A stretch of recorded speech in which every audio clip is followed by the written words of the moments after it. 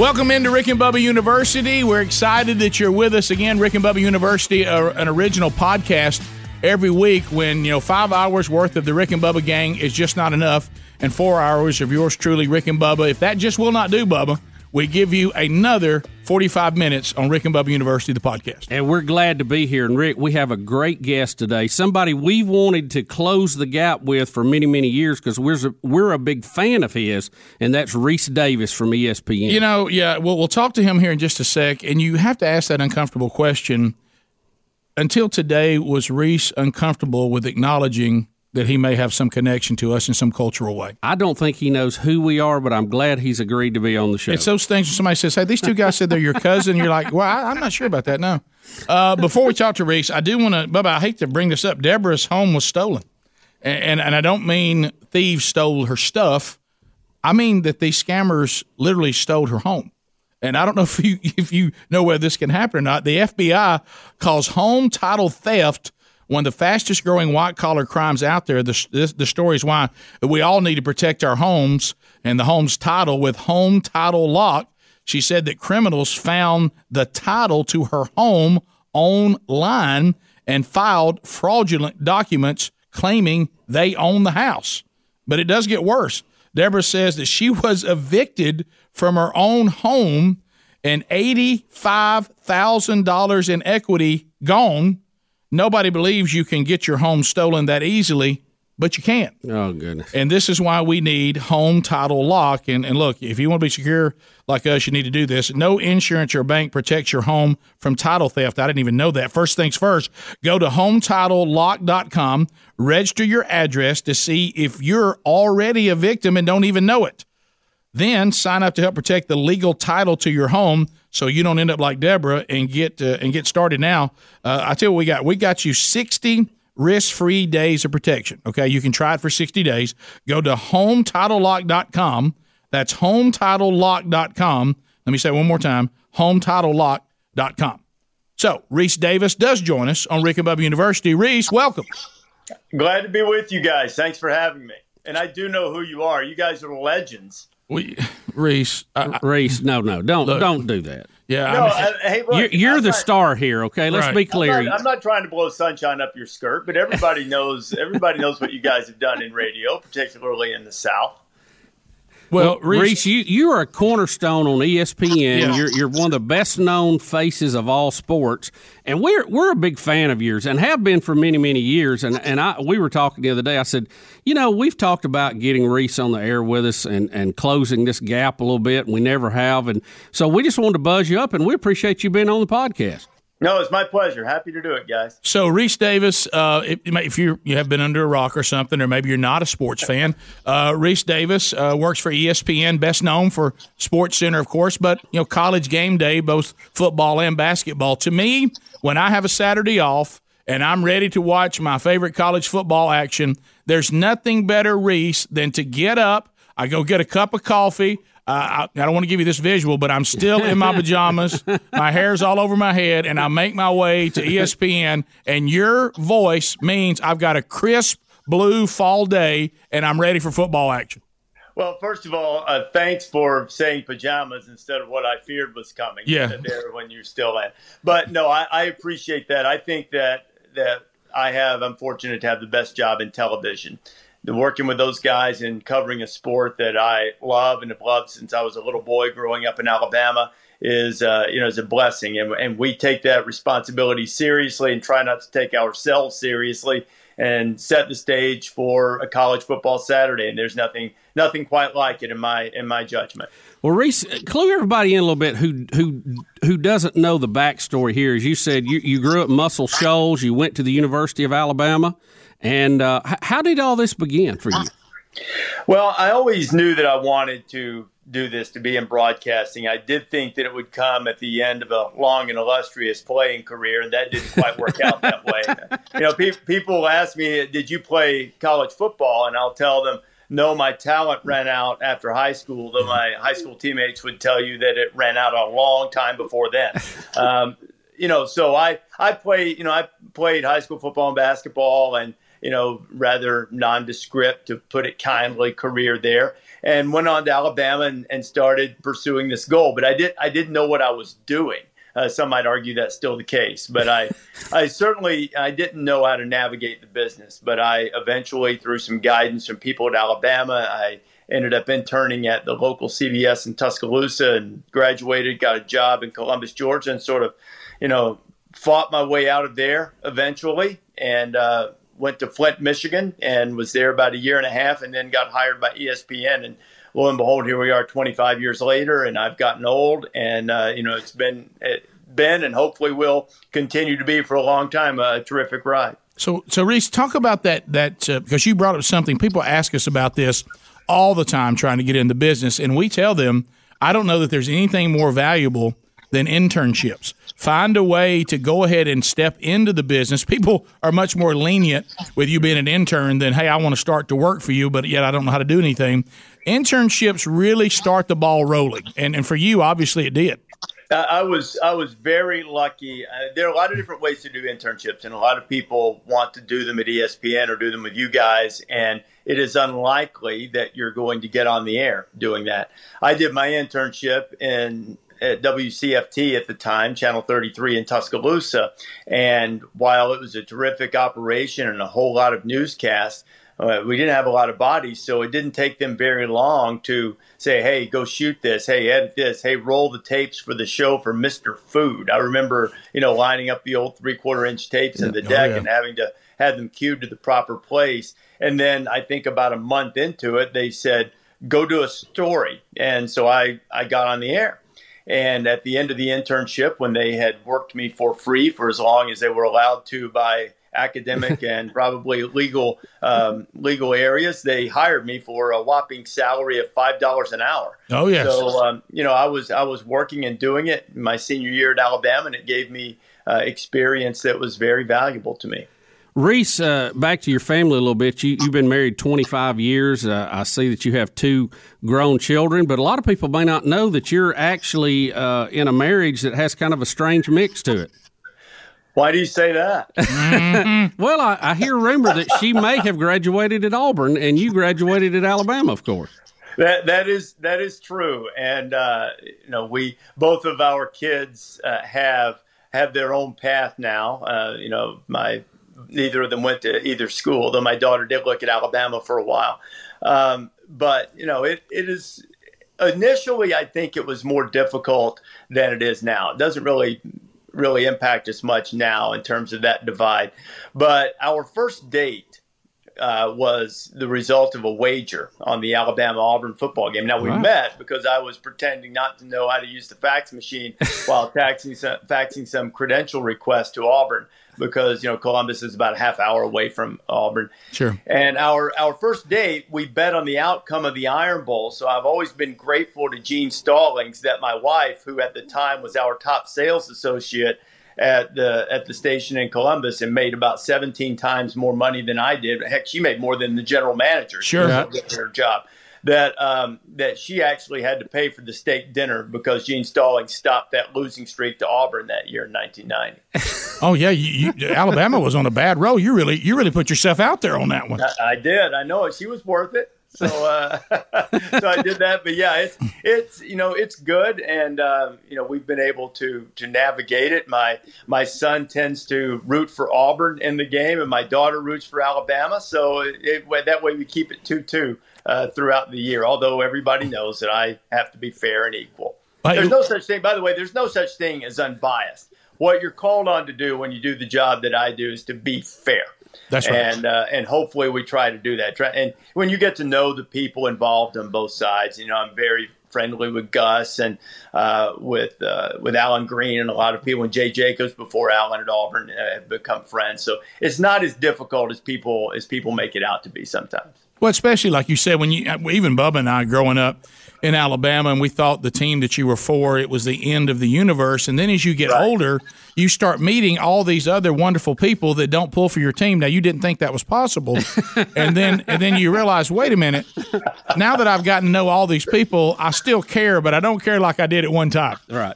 You know what? Here's what I say, and I think you guys are experiencing the same thing. you give up something to do this. And I think I have the greatest job in the world.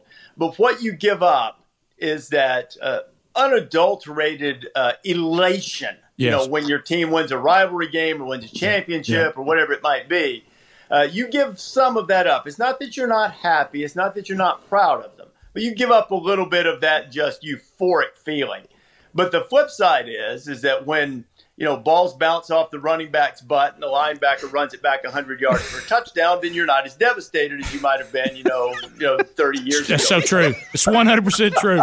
I mean, just to pull a reference out of thin air. Out of nowhere. Something just out of nowhere. Random. Yeah. As we've always said, Reese, the team we're for is Rick and Bubba. Yeah, at the end of it all. And you're probably cheering for ESPN. So, right. That's all good.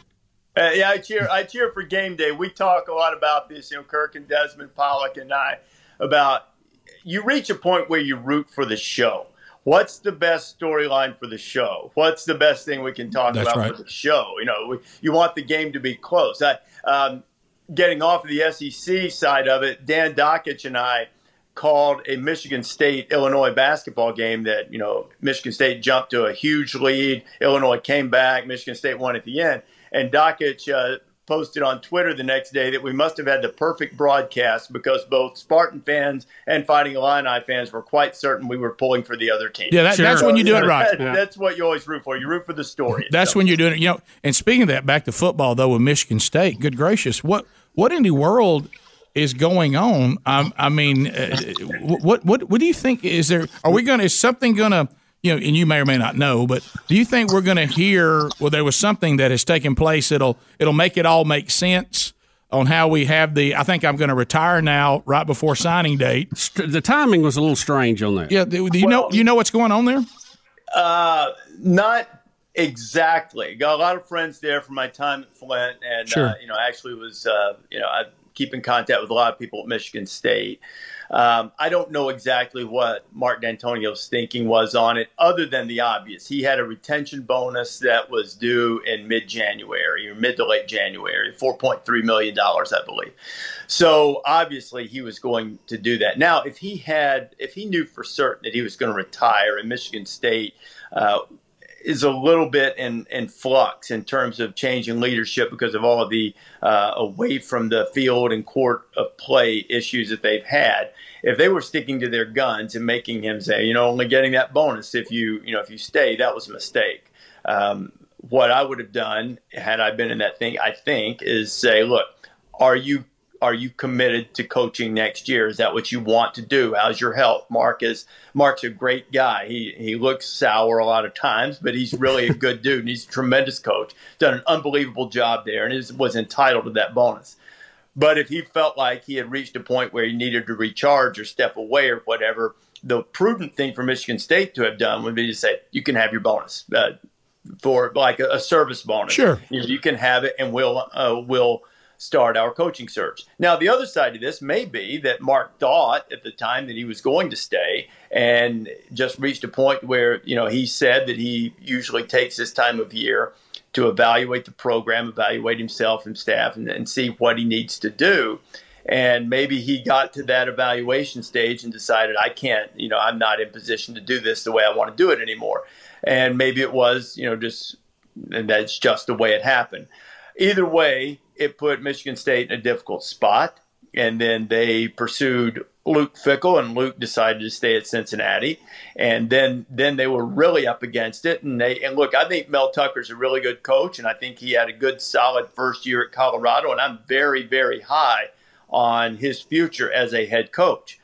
But the fact of the matter is, they overpaid to get it. I mean, they're paying him $6 million. Guys won 5 games. That's a lot. I couldn't believe that sounds like an ESPN salary, and of course, crying out loud. In Colorado, you've been doing college football long enough, and we talk about it on the air. The Colorado fans got what we call the ultimate kiss of death, and that's when your head coach says he's all in and he's going nowhere. Yeah, that was, and that's the mistake that Mel made. Now, I understand from a human standpoint how that probably happened. He had talked to Michigan State. He thought it wasn't going to work out. There's no reason to think that that's going to come back around, right? But it's the lesson that coaches have learned time after time after time. Yep. Always leave yourself an out, or do what the late great Skip Prosser, the former Wake Forest basketball coach, used to say on all inquiries about his job, his future. He would say, "I don't talk about my job. I don't talk about my job." And that sounds like great philosophy. Now, the downside, there is a downside to it. You can't say, "I don't talk about my job," and then call me up and say, "Hey, Reese, can you believe that I'm the 11th highest paid coach?" You can't do that. Right.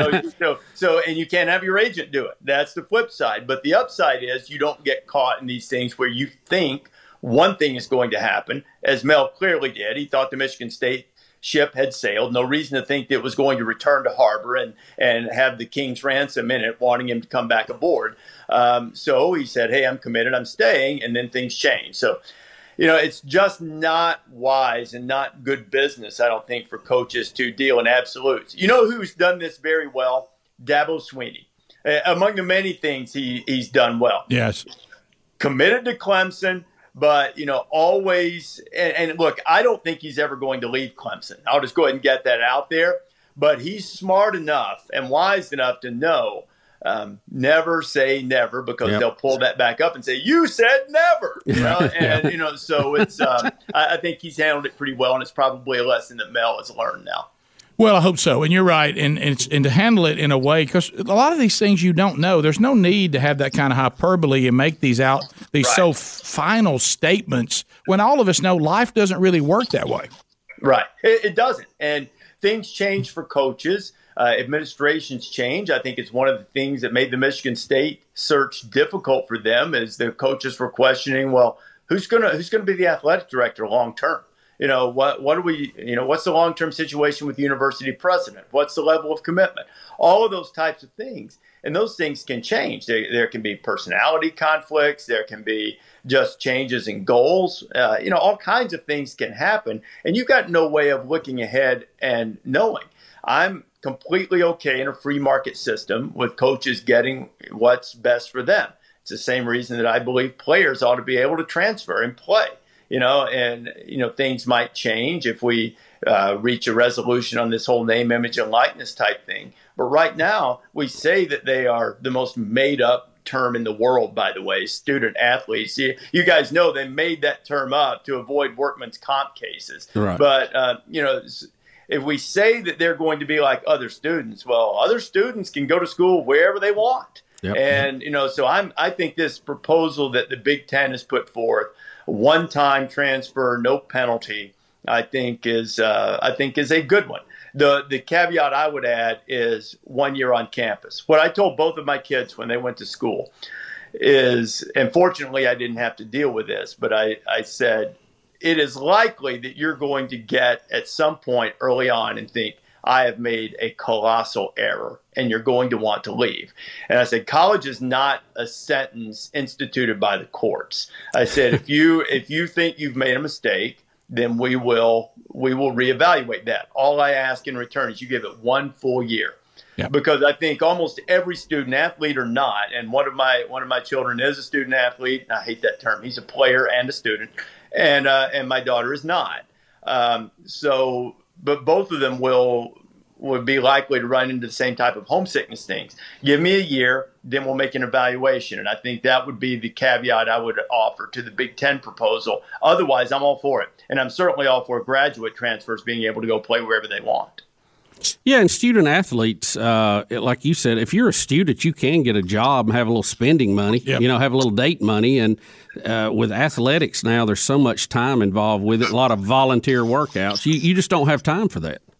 Not the traditional type of job. And that's why I think that, and coaches can make rules establishing parameters under which, or maybe it's a collective licensing deal, which I know is far more complicated than me just throwing out there and saying, let's do collective licensing. That's easy. But I don't see anything in the world ethically wrong with Tua Tagovailoa, signing autographs at a Birmingham car dealership. What in the world's wrong with that? How does that compromise anything? Nick Saban can make rules and say, well, we're not going to do this type of thing in the season, or, we're not going to, do it except during this time period in the off season. If you don't like that, then you're not going to be, part of our program. Those are all reasonable rules. But at the same time, if somebody wants to, bring players in for appearances that are going to, endorse a certain product, because it will be crazy at the beginning, but sooner or later, the market, I believe, will correct that. Because how many times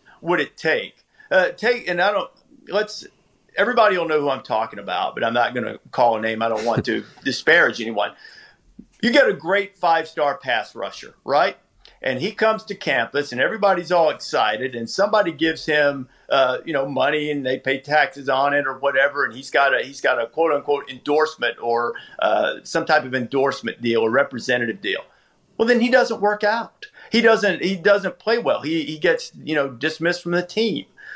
How many times will it take before the business guys say, you know what? Let me wait and see him sack a few quarterbacks first. When he does that, develop some type of value, then we'll get into it and maybe establish some type of relationship with him. I know that's way down in the weeds, but I don't. That does not compromise your academic pursuits. It just doesn't. And certainly, if coaches can run these multi-million-dollar programs that they do and do so well, they can establish some parameters under which their players can do it without being overly disruptive to their team culture. No doubt. I mean, being the son of a former college football coach, my dad was saying, I don't think people understand the level of poverty of some of these players when they get here. And when they get into those times when everybody goes home and they can't afford to get back home, the cafeteria is not available during these hours. And, I can't even go get the kid a hamburger. I mean, the kid can't go out and sign a few autographs to get, some shoes to wear to school. It's hard to wear cleats to school, and this kind of stuff. He said, I think there's they mark the floor up. I think there's a gross misconception out there that what we're talking about, and it was more along the lines of what you're saying, Reese. We're talking about some level-headed, common sense things to help some of these players when they're in situations that we have no clue about. And you know what, guys, just to do things as you and I, as the three of us get to do now, for whatever reason, and in certain instances, we have some value out there, and people want to have us come speak or come make an appearance or whatever it might be, and we're free to do that. And And you know what? Students are free to do that. If you have a student who is a musical prodigy and someone sees or hears them perform, they're allowed to perform with professional artists, and they're compensated for their talent. And I don't think the schools should be in business of paying them. I think that basically just treat them like the other students. If they have value in the market, Johnny Manziel had a flash in the pros, but was he ever more popular than he was those 2 years at Texas A&M? No, he was not. He was at the zenith of his popularity. And there are many, many other examples like that. The one thing that I'm really glad about, that common sense has prevailed, and the NCAA hopefully is moving in the right direction on other matters as well, but they can feed them whatever they want, wherever they want. I mentioned the basketball game again, and to the point about the food. Illinois has a young man who was born in the Republic of Georgia, came over in high school, and his grandparents still live in difficult situations overseas. Georgie Bishanishvili, and when he first got to Illinois, all the fresh fruit, the bagels, the different things, he was packing stuff up and taking it back to his room his first year saying, I can't believe I can have all of this. Yeah. And, he's become accustomed to it now. But, that was a common sense thing, move in the right direction. The NCAA now allows. They can feed the athletes whenever they want and whenever they want to feed, whatever the schools deem appropriate. Reese, let us ask you about SEC football. Of course, we're in the middle of that here. We deal with it a lot. We've had 2 new coaching additions in Mississippi to the SEC West. As a sports journalist, can it get any better than this? No, man, I'm glad we're talking about fun stuff now. I mean, the state of Mississippi, all of a sudden with with Lano and Mike Leach rolling in there. That's going to be some great theater. Leach has already made his mark on social media with the various memes and tweets that he puts out there, and the press conferences will just be gold. A couple of years ago on game day, we did a almost weekly thing, Shallow Musings by Mike Leach, when he might talk about which mascot was the toughest, right, or how the perfect way to make a burrito or whatever. Coaches meetings with Leach are unbelievable. He'll be right in the middle of talking about a matchup between a wide receiver and the opposing cornerback, and he'll look at you and go, "Hey, have you had some of this Cuban coffee? Hey, go get them some of this Cuban coffee." And and then all of a sudden now he's on a tangent about how to make the greatest cup of Cuban coffee or something.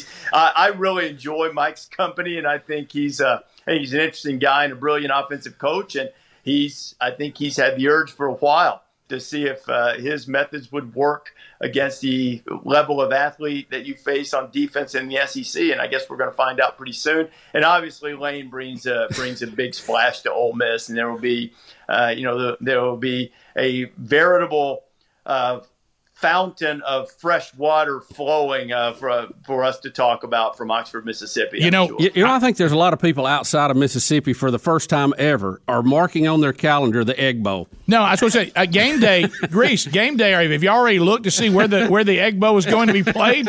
I think Egg Bowl still Thanksgiving night. So yes. And if there is nothing more. The bountiful harvest upon our table. I think at the end of all of our prayers, we could go in. Thank you for the upcoming Egg Bowl. Not that we don't always, but we probably will even more. Yeah. Well, let me ask you this. Do you think, though, on a bit of a serious note, sometimes all of us in the SEC involving football especially, we take ourselves very serious. Do you think Leach can survive in a climate? I think he's at the right school. But do you think that that there will the SEC fans tire of the silliness if he doesn't win? All depends if you win. Yeah. I mean I think that's the way it is anywhere. If they win, then the memes are better, funnier. The press conferences are more amusing and more eccentric and great. And isn't this great? It doesn't have to all be serious football.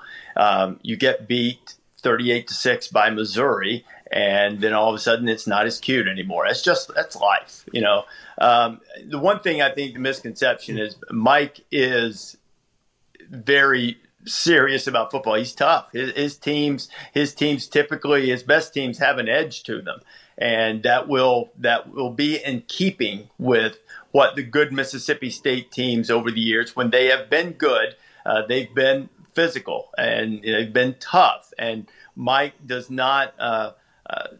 His offense may be spread all over the place, but he likes to see people get hit in the mouth. So his teams, they're not going to be soft. They're not going to be playing grab fanny out there. They'll try to put shoulder pads on you.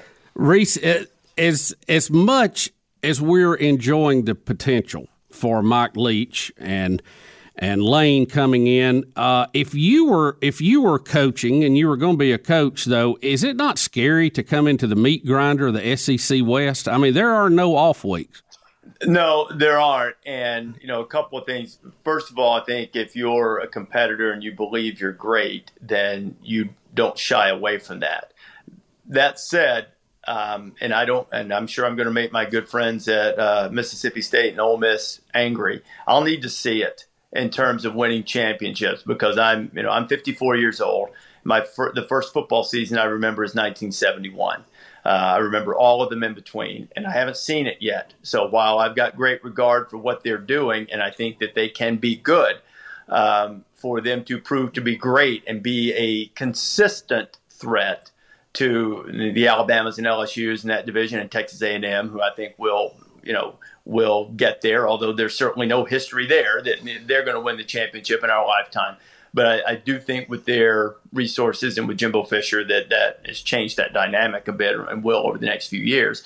And Auburn has been in the mix, frequently over the last several years. I'll need to see it for them to rise to that level. I think a reasonable expectation, not that fans should have, this is perfectly fine for fans to think they should win the championship every year, no matter what their school is. But I think a reasonable expectation for both of those programs is to build and try to capture the great year, as Mississippi State came very close to doing in what was that, 14, I guess, yeah, right. And they got to number 1. Right. Build and get to that. Have your Eli Manning year and get to that and finish the deal. And then try to cycle back up. Don't lose the Arkansas game when you have your year, 15 or whatever that year was with Hugh Freeze at Ole Miss. Don't miss those opportunities. But don't expect – I shouldn't say don't expect. The players and the coaches inside the program should expect to win every game and try to win every game. But looking at it from a detached view, there is no reasonable expectation that Ole Miss is going to be as consistently elite as Alabama ever. It hasn't ever happened before. There's no reason to think it will happen again until we see it. And if we're proven wrong, well, then hotty-toddy. But up until then, that's sort of the way I look at it for both Ole Miss and Mississippi State. Be solid, have a great foundation, build to those special years. Be good in the other years and try to build to the special year and be great from time to time. Well, Reese, I can tell you, having a kid that played in the SEC and going to some of the places, but now even more so, I have a son that attends Mississippi State, and their fan base really has the attitude that you just described. It was an interesting shift coming from being involved in Alabama and Auburn, but that really is sort of their mentality. I think the fans of Mississippi State, I can't speak to Ole Miss, but the fans of Mississippi State really just desire to be in the mix. They don't want to lose games they shouldn't lose. They want to knock somebody off every now and then they shouldn't knock off. And they just want to know that when they come to the stadium, they have a team that has a chance. But they really don't have expectations beyond that. They seem to be kind of in a football reality, and their standard is pretty much what you just described. And I don't think there's anything wrong with it. And there's certainly not anything wrong that once you achieve that consistently and you avoid the long periods of backsliding, there's nothing wrong with aspiring to something more. I'm not saying they shouldn't aspire to something more, but you've got to get to that place consistently first and then build on it, particularly when your history doesn't indicate that, you've had the ability to achieve at that level over long periods of time. Look, I don't mean to go on a tangent. I think Dan Mullen is an elite coach. What he did at Mississippi State was phenomenal. Phenomenal. Jackie Sherrill had a great run. I've got a lot of regard for what Jackie did there. Emory Bellard had good teams back when I was a kid, but what Dan did there, was just outstanding. I think he's one of the best offensive coaches in the country, and he built an edge. He understood it was, at its core, a developmental program. All of them are, but I mean finding the quote-unquote hidden gems and developing them, or guys who've been a little overlooked, or guys who may be end up being just as good as any of the 5 stars that signed at Alabama, Auburn, or LSU, but maybe at this point in their development, they're not there yet. They're going to be. Having that eye for it. That's what Dan was great at. And Mike has a long and proven history of those types of guys. Those are the types of guys you get at Texas Tech and at Washington State. And obviously everybody knows, from Ole Miss's standpoint, that Lane is an excellent offensive mind. It'll be interesting to see how he views that program, because his background, being at SC, being at Tennessee, in Alabama, prior to the FAU trip, which might have changed his outlook some, he's dealing with guys who are closer to being, I don't want to say ready-made, because no one is. Everybody has to get better when they go to college, but they are closer to being developed and ready to perform at a high level. It'd be interesting to see how he approaches his recruiting and development at Ole Miss as well. Just a couple other things, Reese, I wanted to ask you. One, you do obviously shows in the studio, and you do them out on location with the game day. How much more difficult is it for you technically and focus-wise to do the shows on the road versus the studio? Is it awful distracting, technical issues, the logistics of getting there? How do those compare to each other? I do so few shows in studio now, in an actual studio. Now that was, my background, 15 years, 16 years, whatever it was. I was in the college football studio, certainly used to that. But I've also for 16 years done the basketball show and now headed to my 6th year in college game day football. That has become more the norm. The distraction piece of it is not really a factor. It's loud. You like a little energy behind you, but you've got the double earpieces. It doesn't block out. You don't want everything blocked out, but it allows you to be able to hear what's being said on the set and what's being told to you, from the truck about time and any changes you might have, stuff like that. The distraction piece is not a big deal. I think the one thing that is that I really enjoy is the adrenaline rush that you get from a great crowd, and it's we remind ourselves regularly that there are far more people watching at home. That the first priority is to give the people watching on television at home a great show, but a big piece of that is being able to connect with the crowd that is actually on site. So we try to strike that balance as much as we can to make the people at home feel like that they're in the crowd with us, and try to give the people in the crowd a great show too. But you have to strike that balance. But I haven't really worried about distraction or noise bothering you or anything like that.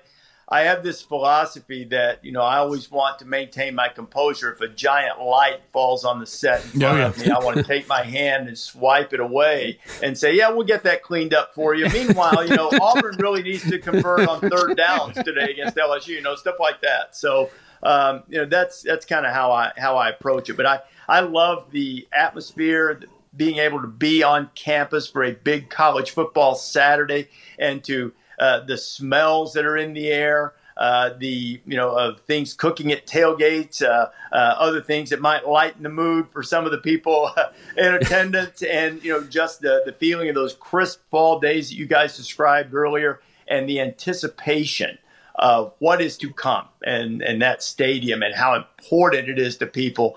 There's just really nothing like it to me.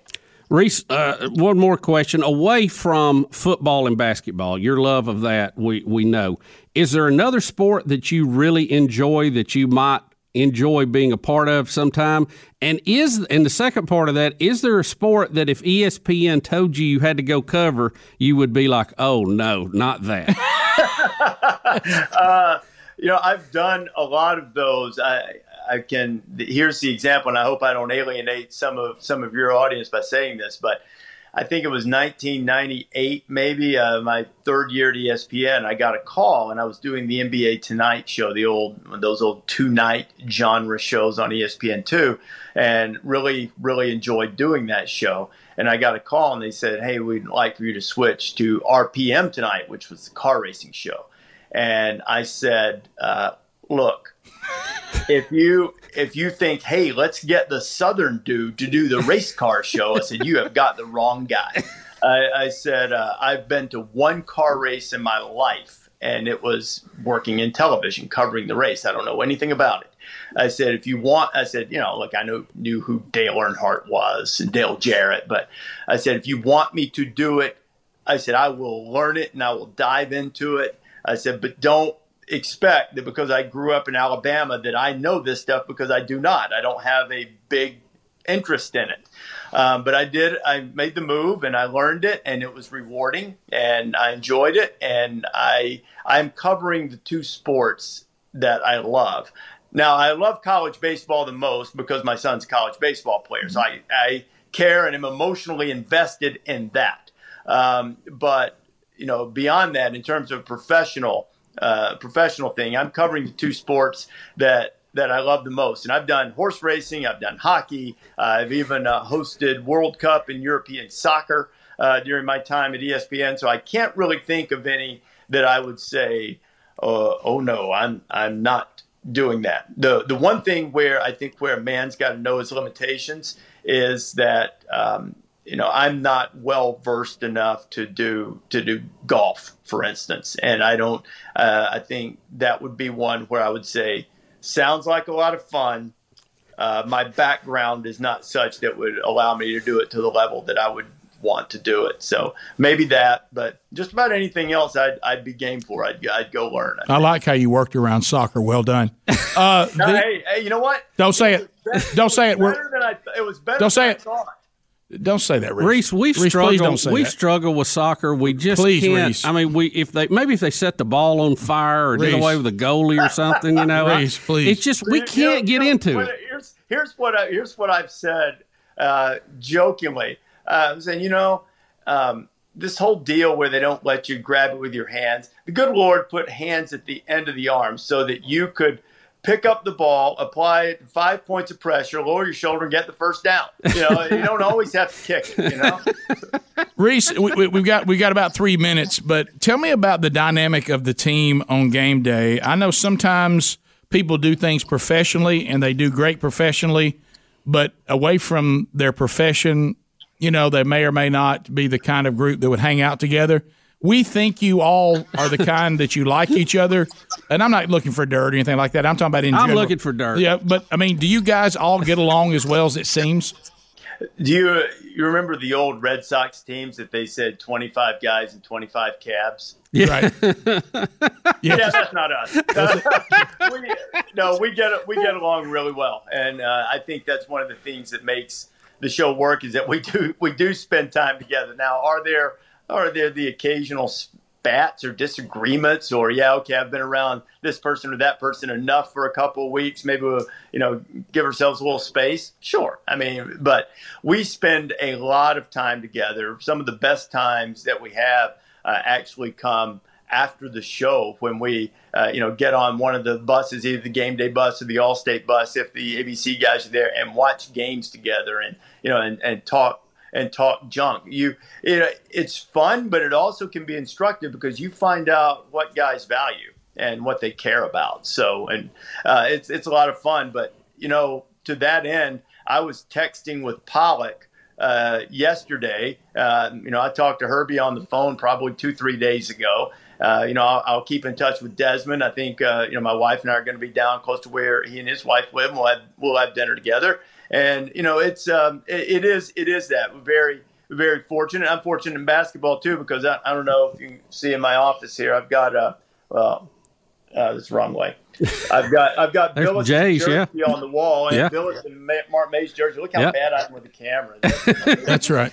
You got Billis and Mark May's jersey on the wall. So I've been very fortunate to work with guys with whom I've developed a good relationship. I would show you Desmond's jersey, which I also have on the wall, but after that last little camera experience, I don't think you want that anymore.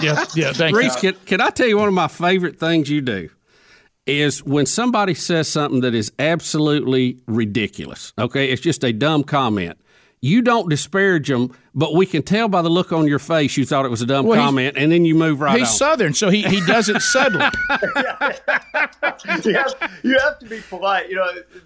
Some of the guys really mess around with me, especially the producers, because I hate it. I threatened to put my hands on Dan Le Batard if he said it again. If he called me a traffic cop. Call me a traffic cop or say, tee up the analyst. I'm like, hey, man, I've got stuff to do. I've got a family. I got things I can do. If you want, if you want somebody just to put something on a tee, I said, well, there are trained SEALs that go on, Pets Have Talent or whatever. They can put stuff on a tee. You can run the SEAL out here.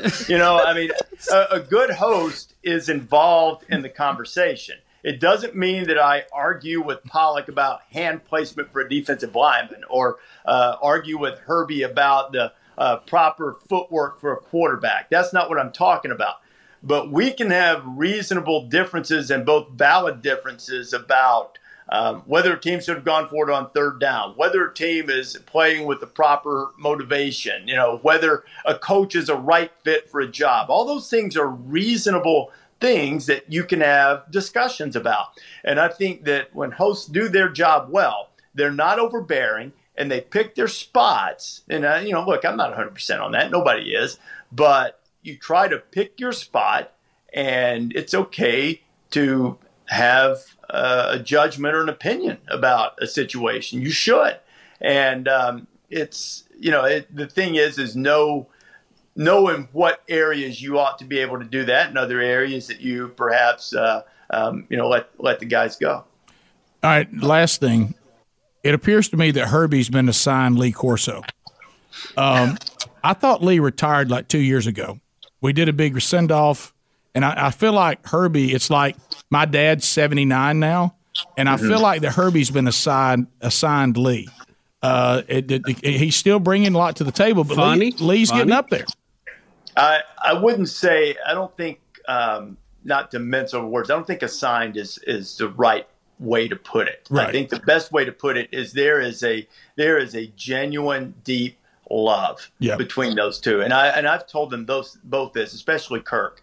I said, and this is not, guys busting chops. Sure. This is genuine, sincere. I think it's sweet. Yeah. It's kind. It's genuine because Lee is an institution. No doubt. And he is so important to the fabric of that show and college football at large. And he is getting older. And while he is still in great physical shape, there are moments, with his recovery from the stroke several years back that you want to make sure that he's taken care of.